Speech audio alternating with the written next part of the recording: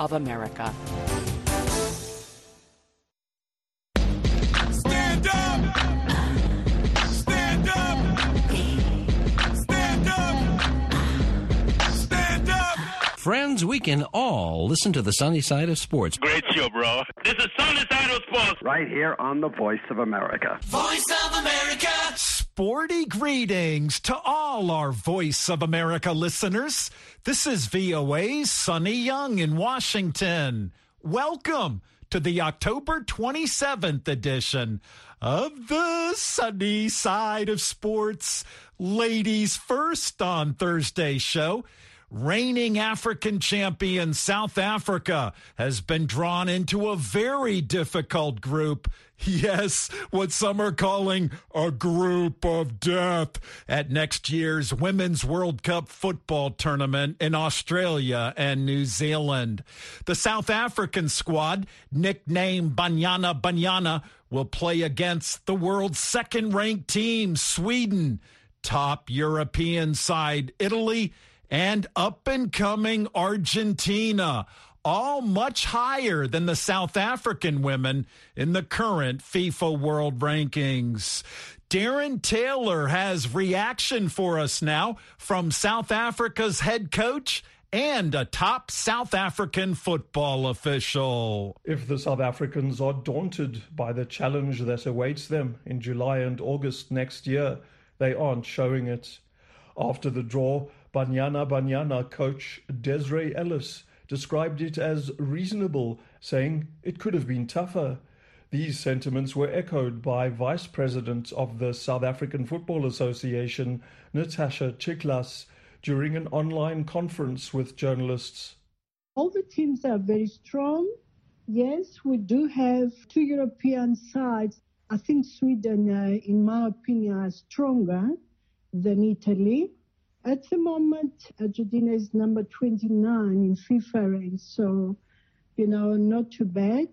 Don't forget, we're champions of Africa. Other countries after the draw, they're talking about South Africa as well. And we are a very strong opponent to any other country. Banyana, ranked 48th in the latest FIFA rankings, have beaten the best in Africa. But they've never been victorious against the world's truly top teams, although they earned a creditable 0-0 draw against Sweden in 2019. Later that year, Banyana failed to make it out of the group stage at their maiden World Cup, held in France. Brazil hammered them in two friendly matches recently, Banyana losing 3-0 and 6-0. Chiklas says those results don't worry her. We went to a very deep waters, and that was very clever. When I monitor and I look again and again the game, especially the first game, I think the result could have been different. We could have at least scored 2 goals. Okay. We learned a lot from that. The South African women also recently lost 4-1 to Australia, another of the world's leading sides. Chiklas says she and her fellow officials are purposefully pairing Banyana with some of the globe's strongest teams in friendlies to prepare them for the 2023 tournament. She believes the squad's currently missing a few key elements, including greater confidence and superior fitness. We have the skills, we have the knowledge as a team. I think we need to rejuvenate quicker, faster. Also to score the opportunities. We must take, our chances and score. We have to play with the best. In the end of the day, we need strong opponents in order for us to fix whatever we need to. We are very strong, but we have to believe. We are the best in Africa. But also we have to start behave like this as well. Chiklas says she doesn't want to stick her neck out too far by trying to predict Banyana Banyana's performance at the World Cup. But she emphasizes that does not mean she's not optimistic. We do have a great opportunity to go further. It's our time now. To make sure of getting out of their group next year, Banyana are probably going to have to beat either Sweden or Italy, and the Argentina game is a must-win. It's a long shot. Sweden have pedigree, consistently making quarterfinals and semi-finals and being runners-up in 2003. Italy have reached the quarterfinals twice. Africa's other representatives at the tournament are Morocco, Nigeria, and Zambia. In the group stage, Morocco have Germany, Colombia, and Korea Republic. Nigeria could also struggle to get past the group stage, having drawn Australia, Ireland, and Canada. On paper, Zambia appear to have the best chance of making the knockout phase, having to contend with Costa Rica, Spain, and Japan in Group C. At this stage, according to pundits and the FIFA rankings, favourites to capture the trophy will be multiple world champions, the United States, with England, Sweden, France, Germany, and the Netherlands also strong contenders. Bookmakers and experts aren't giving a team from Africa much hope at all. Chigla says she hopes other nations at the World Cup follow their lead, because the more under the radar the African teams stay, the greater the possibility of them pulling off major upsets. For the sunny side of sports, I'm Darren Taylor in Johannesburg. Sporty greetings. This is Namhla Mpelo, Media Officer of Banyana of South Africa. You are listening to the sunny side of sports on the Voice of America.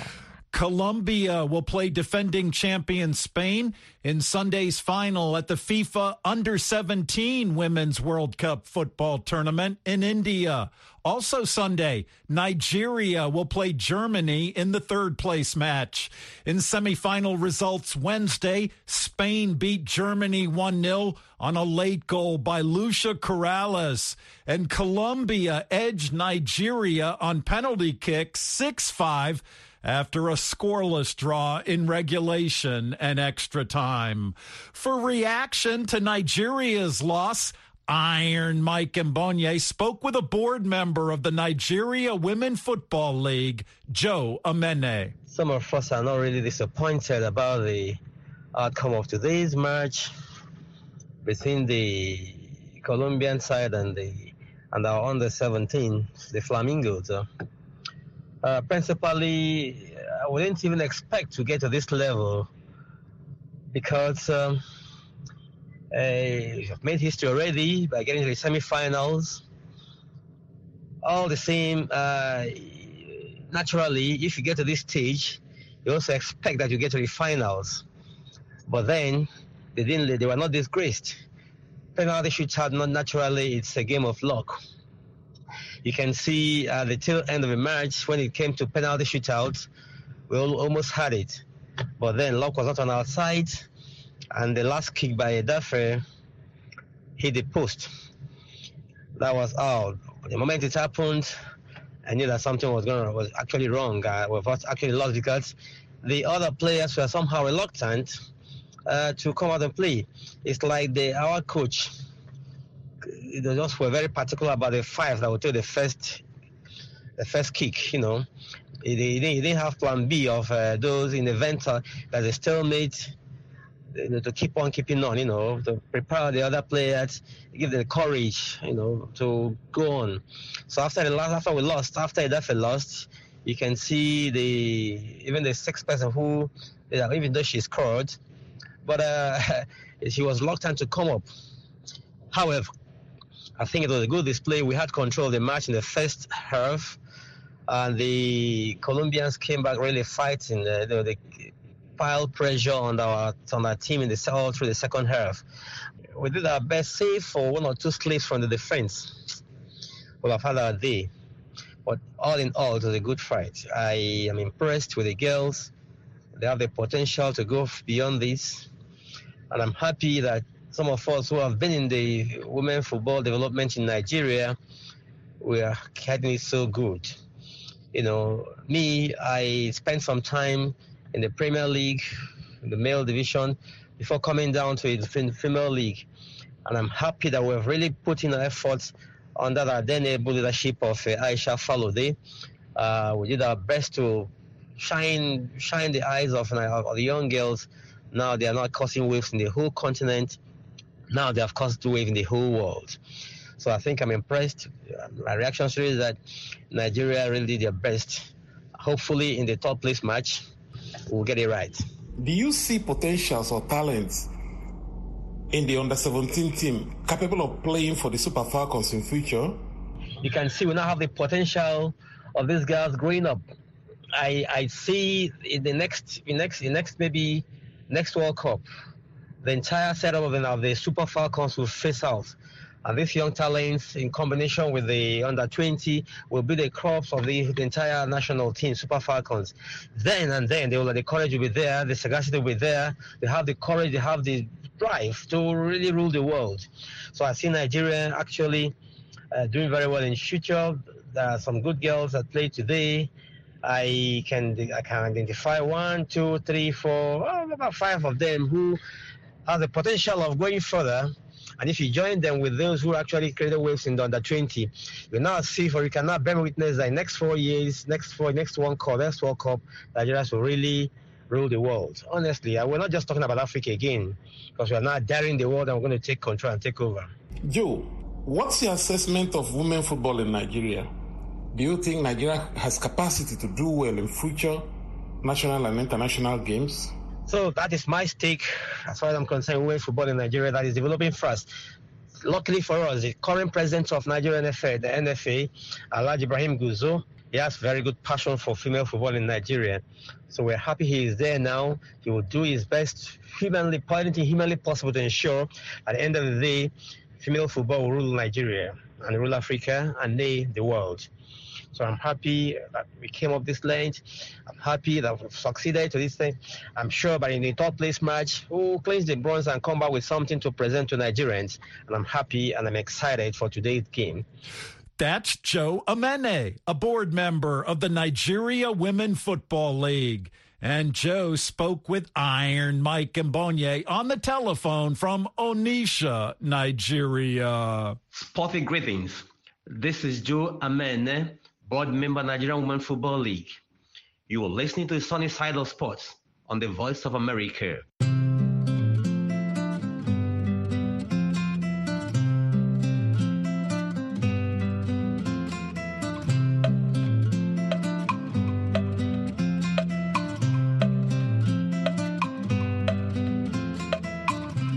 Follow the Sunny Side of Sports on Facebook and Twitter. My Facebook address is facebook.com/VOA Sunny. And my Twitter handle is @VOA Sunny Sports.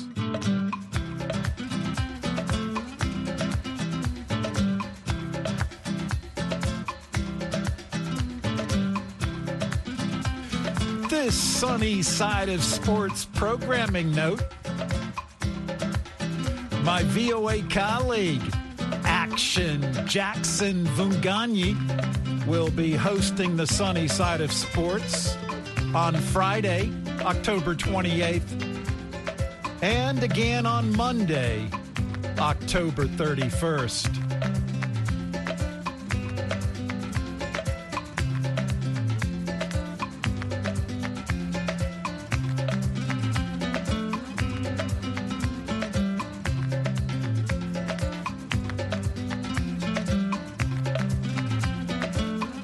You can check out your favorite VOA programs and much more at voaafrica.com.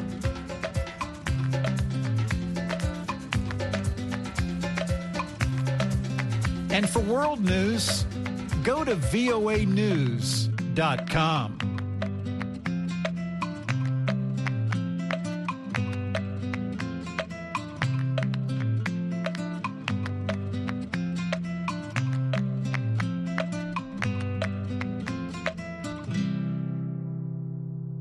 September was a sad month for tennis fans.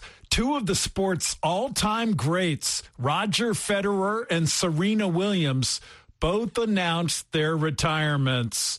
Between them, Roger and Serena won 43 Grand Slam singles titles.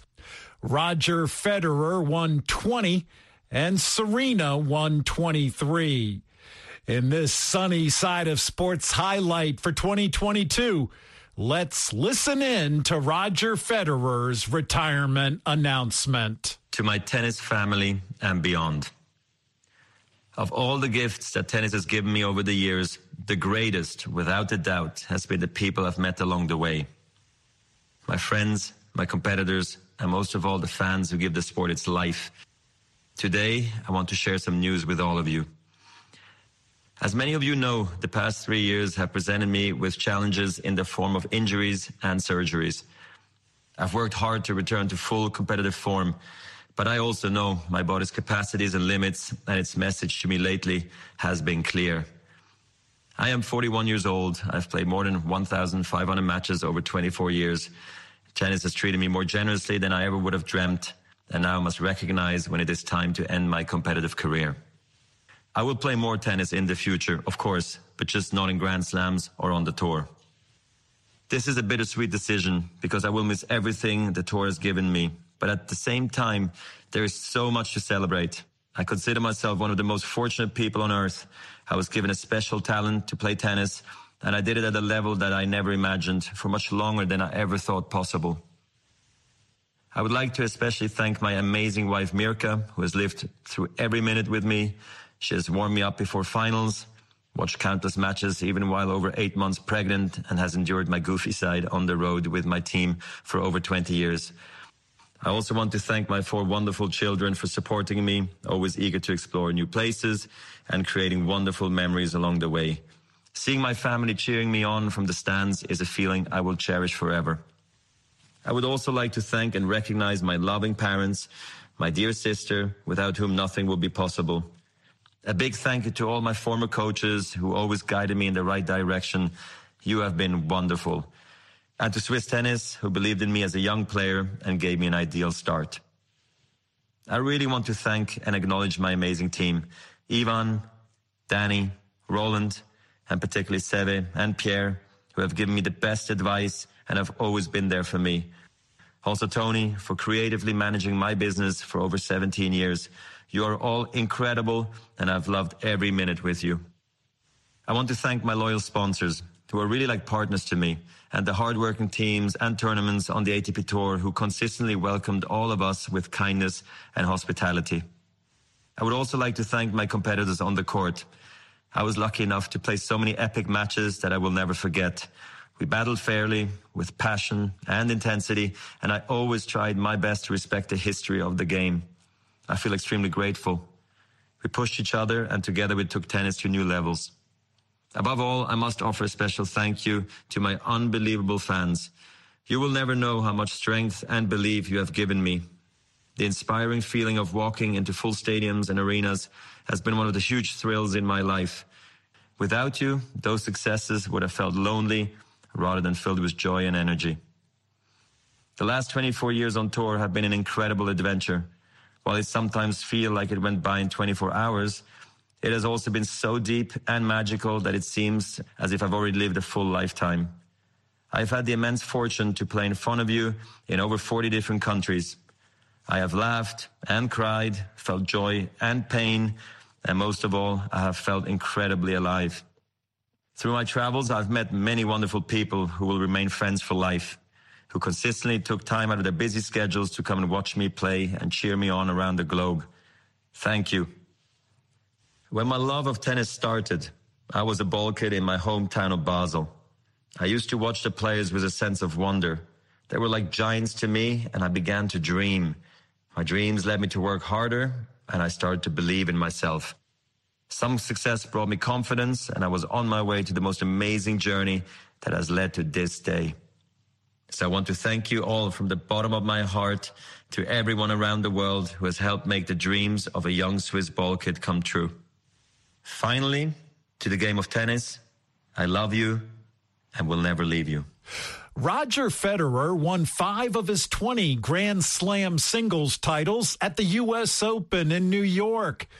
Not far from that venue are perhaps some less glamorous tennis courts where African-American players have developed their skills. Aaron Rainin reports from New York City. For 3 weeks every summer, the elite tennis world gathers in Flushing, New York for the U.S. Open.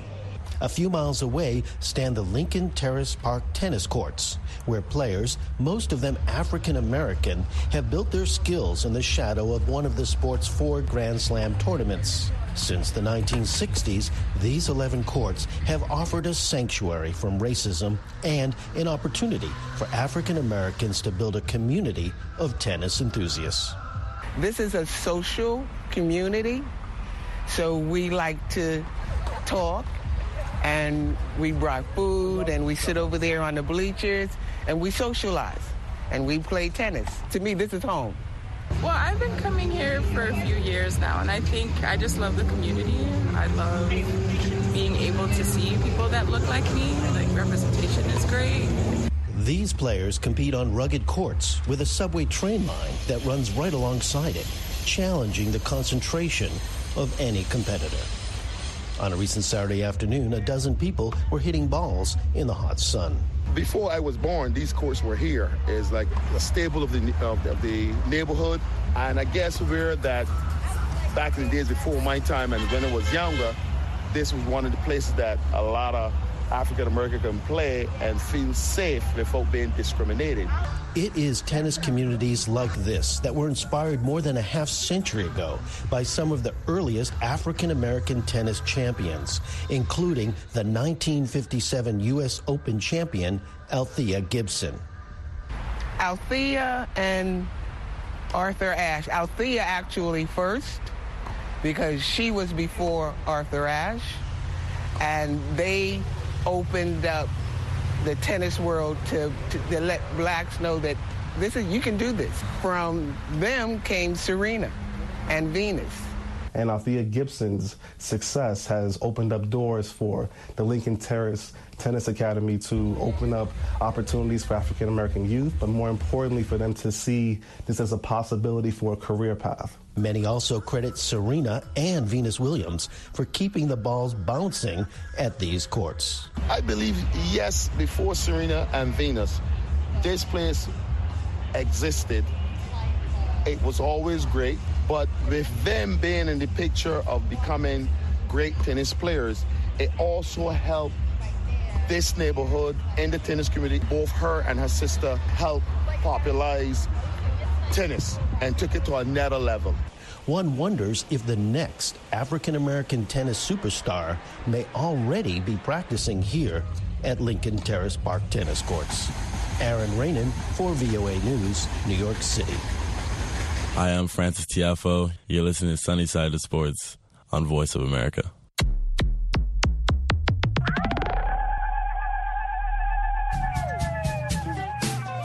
Hello, this is Heather Maxwell, host of Music Time in Africa. Join me every Saturday and Sunday for an hour of awesome African music. Wake up, dance this music. Like to stay on top of new music trends? Breakout artists? New releases? Maybe you just love the classic styles and artists of the past.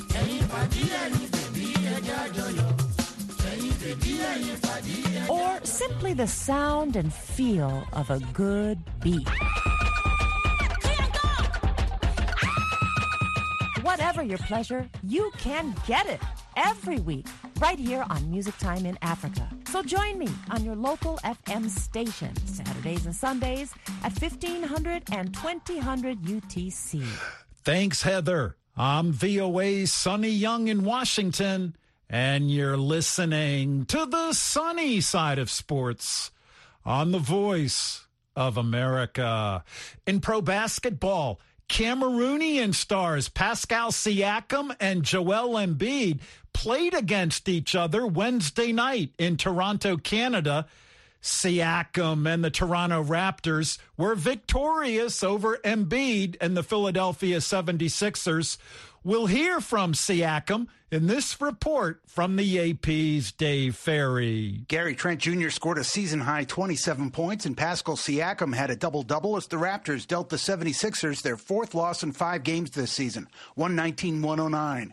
Siakam delivered 20 points and matched a career high with 13 assists while playing against Joel Embiid. I'm always gonna go out for my respect. Like, that's it. Like, I put the work in, and yeah, I'm never going to back down from anybody. He was 4 of 8 from three-point range, while Trent was 5 for 10. Toronto was 16 of 37 from beyond the arc overall. Embiid and Tyrese Maxey each scored 31 points for the Sixers. I'm Dave Ferry. Sporty greetings. This is Masai Ujiri, the president of Toronto Raptors Basketball, president of Giants of Africa Foundation. You are listening to the sunny side of sports on the Voice of America. And I know Masai Ujiri must be delighted with the way Pascal Siakam is playing right now. Raptors guard Gary Trent Jr. says he loves seeing his teammate Siakam play at a high level. It makes everybody else's job easier, He, like I said, he's getting a lot of attention. He put in the work. You can see it. He's showing it every game. He's showing improvement. So we're going to continue to keep steamrolling and keep rolling as much as we can. Now let's go to Milwaukee, Wisconsin, where Giannis Antetokounmpo and the Milwaukee Bucks rolled over the Brooklyn Nets. The AP's Chuck Freeman reports from Milwaukee. Giannis Antetokounmpo powered the Bucks back from a 12-point halftime deficit to beat the Nets 110-99. Antetokounmpo erupted after a quiet beginning of the game. He had 34 of his 43 in the second half. The first half wasn't good for me, it wasn't good for the team, but the team wanted to have a better second half, and we were able to go out there and do it. Antetokounmpo was on fire mostly from short range, missed just 2 of his 15 shots in the second half as the Bucks stayed unbeaten at 3-0. Kevin Durant had 33 for the Nets, who are 1-3. Chuck Freeman, Milwaukee. Hi, this is Larry London, the host of VOA's Border Crossings, where we feature music and interviews along with your favorite artists from around the world. Tune in and interact live with us here in Washington, D.C. Hello, Shirin. Hello, Larry. How are you? Good. How are you tonight? Border Crossings comes to you Monday through Friday at 1500 UTC GMT. Thanks, Larry. That's Larry London, a man who's always ready to cross musical borders. This is the voice of America. Washington, D.C. I'm VOA's Sonny Young in Washington, and you're listening to the sunny side of sports on the Voice of America. In African athletics, the energetic Andy Edwards is in Germany for coverage of Sunday's Frankfurt Marathon. Andy reports Frankfurt will feature a very strong women's field led by the Kenyans Sally Kaptich and Hella Kiprop and Ethiopia's Yeshi Shekole. Kaptich has the fastest marathon personal best in the women's field in Frankfurt with a time of 2 hours, 21 minutes, and 9 seconds. Elsewhere, Kenya's world record holder in the marathon, Eliud Kipchoge, says he could compete in 2 big marathons over the 2023-2024 marathon season. The Kenyan star says, and I quote, 2 marathon majors, New York and Boston, are on my to-do list. I want to compete in those races as I prepare for the 2024 Olympic Games in France. And Kipchoge adds, it's still early in the season, but things will get clearer next year, and then I can know exactly where I will be competing. And I certainly hope we'll see Eliud Kipchoge on the starting line to defend his Olympic marathon gold medal in Paris in 2024.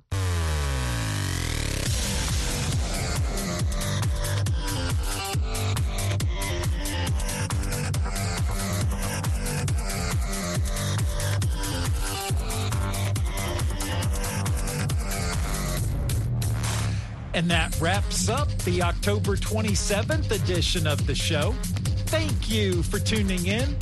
I'm VOA's Sonny Young in Washington, and that's the sunny side of sports. I get it.